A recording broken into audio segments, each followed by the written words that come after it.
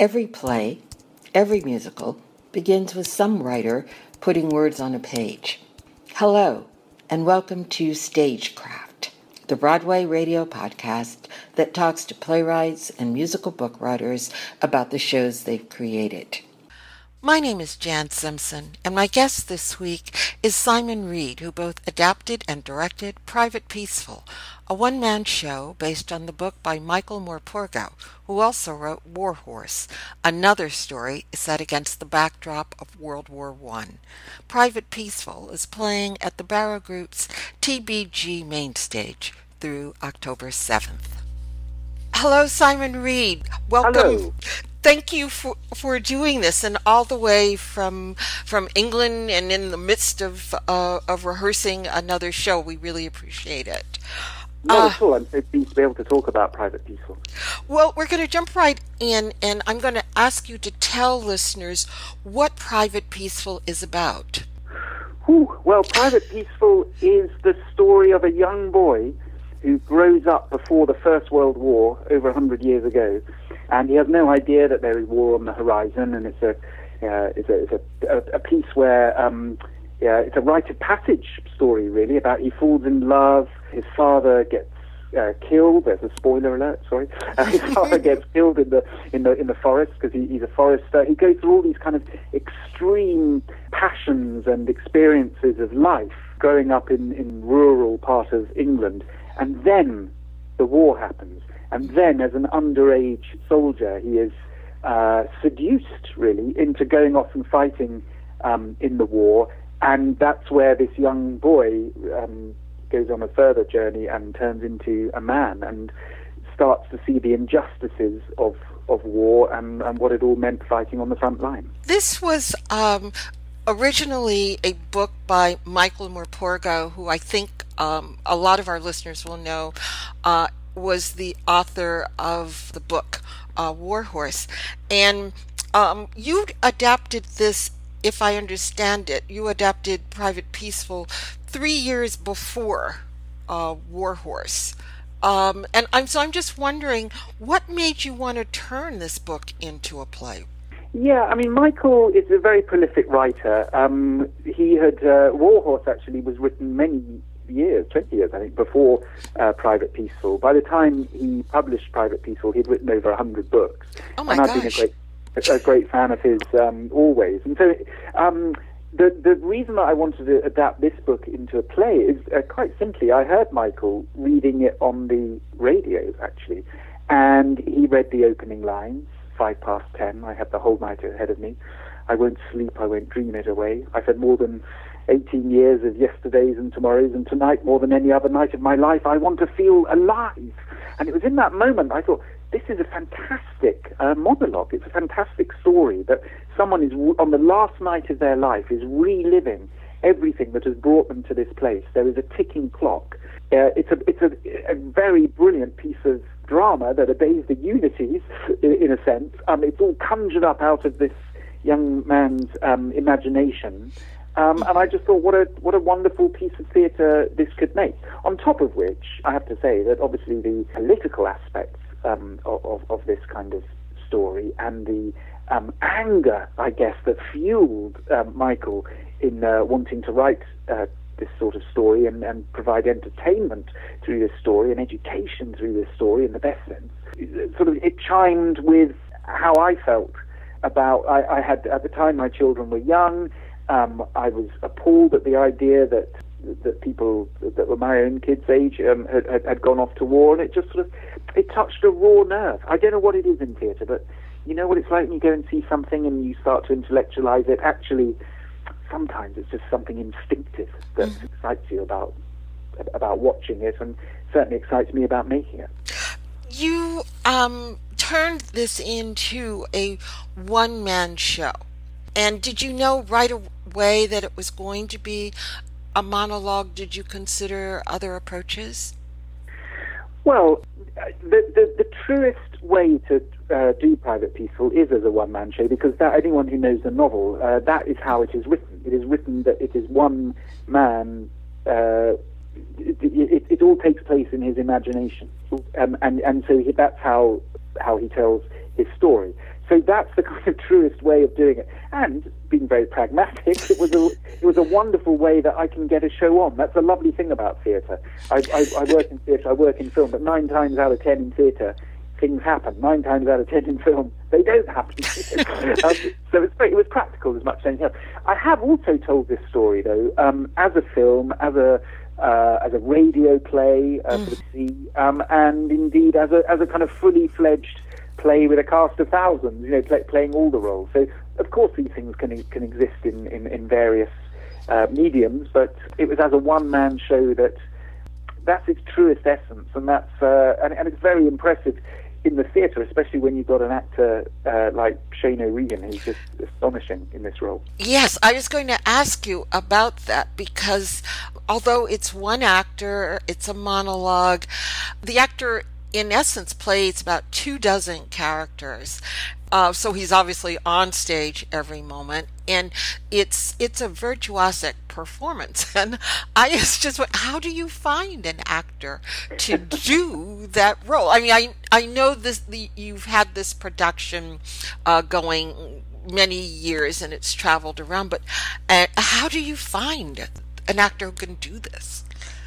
Well, each time you do it, you have to reinvent it, and it basically has to be conjured by the particular actor who's playing it, and they have to create it kind of in their own image in a way. So although I have done it a number of times, particularly in the UK and on tour, we started again, and I went over to Ireland, and I went to Dublin, and a whole load of young actors were paraded before me, and I just went through an audition process. But you feel instinctively when there's someone in the room that sets you breathing faster, that makes your heart beat faster, that just touches a kind of raw nerve in you, in the same way that the writing did. And you can see the spark of something, and the energy of something, and the truth of something, I suppose, in an actor. However, I think there are a lot of actors around who'd say, yeah, well, I can play it. It's no big deal. It's sort of, that's what we do. We're all trained to play lots of different parts. And of course, so I have met lots and lots of brilliant people over the years, and I haven't cast them, who probably could have done it as well. I wouldn't say they could have done it as well as some of these actors that I've done. And certainly Shane is a very special. He's very young, but he has an amazing head on his shoulders, a wise head before his years, I have to say. He's terrific. You also directed this production, and it's a very spare production. There's a bed that functions also as sort of a dugout when they're on the battlefield, and there are a couple of pieces of clothing for the main character, Tomo. Why did you design it, or asked for it to be designed in that way? What did you want to get across with that spareness? Yes, I think that's, a couple of things really. One, that it's true to the story, that this guy is effectively in a prison cell, and all he has is the bed that he's lying down in and the clothes that he's standing up in. And I wanted to remain with the truth of that and just see how inventive we could be, the director and the actor together, and take us on all these amazing journeys. But it's partly sort of the aesthetic of it. It's that we're so used to theatre that chucks everything but the kitchen sink, and sometimes even the kitchen sink at it. And it has, so many effects, and it's a bit like when we watch films now that we don't really notice the CGI anymore, and because we're just satiated with all this stuff. And what I love about theatre is that you really can strip it back to its bare bones and just discover what is absolutely essential to tell a story. And in the end, to tell a story, you just need a good story. You don't need all the other paraphernalia that goes with it. And so I think it was a sort of childlike curiosity and way of getting back to, how you invent things when you're young and you're little, and you sit in the backyard, or you sit on your stoop, or you sit in your bedroom and you play under your bed, and you imagine you're in a castle, or you're in a dungeon, or there's your imaginary friend next to you, and all of this and in a way that's what it was like. It was about this little boy making up some stories and conjuring all these people. I mean, you said he played 24 people. He actually plays nearly 40 people. That was so amazing. I counted it the other day as I was watching the performance. I thought, golly, there really are a lot of people in this. I mean, obviously there are about 24 main characters, but there are lots of tiny little bit parts as well. You made one major departure from the book, and I'm not going to spoil it for our listeners. Yeah. So I'm wondering if it's possible for you to talk about your thought process in making that change without spoiling it. Yeah, I mean, this often happens with book adaptation, which I've done a number of them, not just of Michael's works, but of other people as well, that things that work brilliantly as a literary conceit, and on the page, and in that kind of one-on-one relationship with the reader, don't always translate into the theatre, and so you do have to. You often have to make changes to do with the sort of the kind of rules of drama, or the fact that suddenly there's somebody live on stage and you can see what they're doing, not just imagine what they're doing or whatever. And there was a particular moment in the book towards the end that makes perfect sense if you've got a cast of thousands, or you're doing it in the movie, or you're reading the book, that I just felt that in the context of a one-man show, it might feel it might feel cheated, because at the last minute, in the book there's a twist, and you which is fine and brilliant. And I said to Michael at the time, I thought it was a wonderful thing to do in the book, but I didn't want us to feel that it was a tricksy piece of theatre, and we'd been emotionally manipulated, I guess. If you do that trick in theatre in a one-man show, my view at the time, and it still is that it wouldn't work as well as it works in all these other forms. However, what I didn't realise when I first said this to Michael is this book would become so popular that so many people, they arrive and they've read the book, so they know what Michael's original ending is. And so there's something else that goes on, which is that suddenly this becomes an issue, whereas in some of his other books I've adapted that maybe aren't so well known, I might have changed something. I have to say that you mentioned Warhorse, which is a brilliant book, an extraordinary production, amazing kind of innovative use of puppets, but they've made a massive change in that, and no one ever says to them, "Oh, you made this massive change from the book." And the massive change they made from the book is the book is narrated by a horse. Seriously, the narrator. People don't realise that. Go and read Warhorse. It's narrated by a horse. There is, in the play, they don't do that at all, and I think that's an even more massive change than I've made at the end of Private People. But no one ever asked them about that. Well, the again, without spoiling it, I think it's a powerful and really emotional. I don't want to say satisfying, because that's not exactly where this story, the intent of this story, but it's very, very powerful. So, you also dramatized another one of his books, at least another one that I know of, An Elephant in the Garden. And I was just wondering, what attracts you to his work in general? I know you've done other authors as well, but what attracts you to Morpurgo's work? Well, I think, yes. I mean, what the stories that tend to attract me anyway, whether they're by Michael or other people, but Michael is the kind of a brilliant exemplar of this, are stories that confront the world, confront this so-called adult world from the perspective of a child, and sometimes that child is a grown-up, and they have a childlike imagination and a childish but childlike curiosity, and by seeing things through that kind of unsullied, perhaps naive worldview, you actually see the crazy, childish, stupid, chopped logic world that we all live in as adults. And I live in one at the moment where we're going through this nuts thing called Brexit, and you guys in America all live in one when you're going through a nuts thing called Donald Trump. But perhaps I shouldn't say that, but it's true. It's true. And it takes a childlike view of the world to be able to say, hang on a minute, and to call out all the chop logic of going to war. We shouldn't go to war. We shouldn't kill each other. It's crazy. I mean, it's a self-evident truth, and yet we continue to do it time and time again. And so I think that with what Michael does is he takes on sometimes quite difficult subjects and quite taboo subjects. It's not that he makes them palatable, but he certainly he tells them in a kind of no-holds-barred way, not just for young people, although that is his primary audience, but in the case of particularly with something like Private Peaceful, for adults and for that kind of crossover audience or readership, that means that we as adults we are confronted with all the mess and the nastiness and all the things that we do wrong. When as we grow up, we become compromised, we lose our ideals, we stop being revolutionary and we start being conservative with a small c, and all the things that go wrong with being an adult. These stories reignite, I hope, our passion and our zeal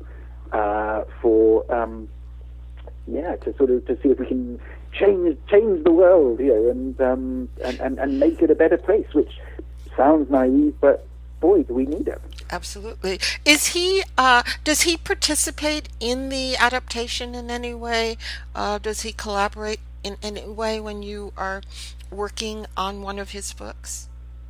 Yeah, I have a very, very good relationship with Michael. I have a very good personal relationship with him, a very good working relationship with him. But really, I always discuss what I'm going to do with his books. Once and his stories once I've chosen them, because I often do. There are quite a few things that differ in that process. He's very good about kind of letting me off the leash and doing a first draft because you can talk till the cows come home about how things work, but you actually need to demonstrate it in a script. And then he's a very good, astute and acute script editor, and he's able to say, well, you've missed the point here, or I can see that will work in theatre, or and so he's involved. And he then gets very involved in the production as well. Actually, he helps me cast.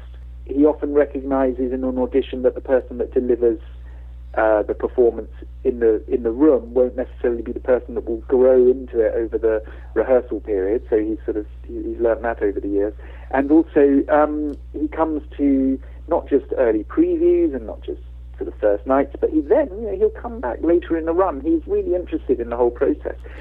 He likes performing himself. His father was an actor, and I think there's a kind of secret sort of it was a missed thing in his life that he became a fantastically successful writer, but deep down I think he would have loved to have played Hamlet. You also adapted Private Peaceful. I think you alluded to this for a film. Did you just go back, starting from scratch when you did that? Put the play aside. Now I'm going to do something different, or how did that work for you? Yeah, I did pretty much. Obviously, I knew the material and the story sort of pretty well inside out. But with the feature film, it's very different because I wasn't directing it. I wrote the screenplay. I was a producer on it, so I helped sort of put it together. But you're working with so many more people, and everybody is brilliant and skilled at their own part of the job that they do. And so I was just one of the cogs in this kind of in this machine. But in terms of the story, I did actually, yes, I did sort of throw everything away and start and go back to the novel, and start again, because I wanted to, because it's very different, to put something on the screen and to put something in the theatre. I worked with a lovely director called Pat O'Connor, worked with some great young actors who were starting out, actually, people like Jack O'Connell and George Mackay. He started in that, and then you've continued on to greater things, and then some great experienced actors like Richard Griffiths and Francis de la Tour and Maxine Peake, and it was it's a good film. You also did a version last year, a film version of Journey's End, the R.C. Sheriff play. There was a revival of it here. I can't believe it, but 11 years ago. And so I just wondered, what attracts you to stories about World War I? And not just you, but so many of us. What is it about that time period?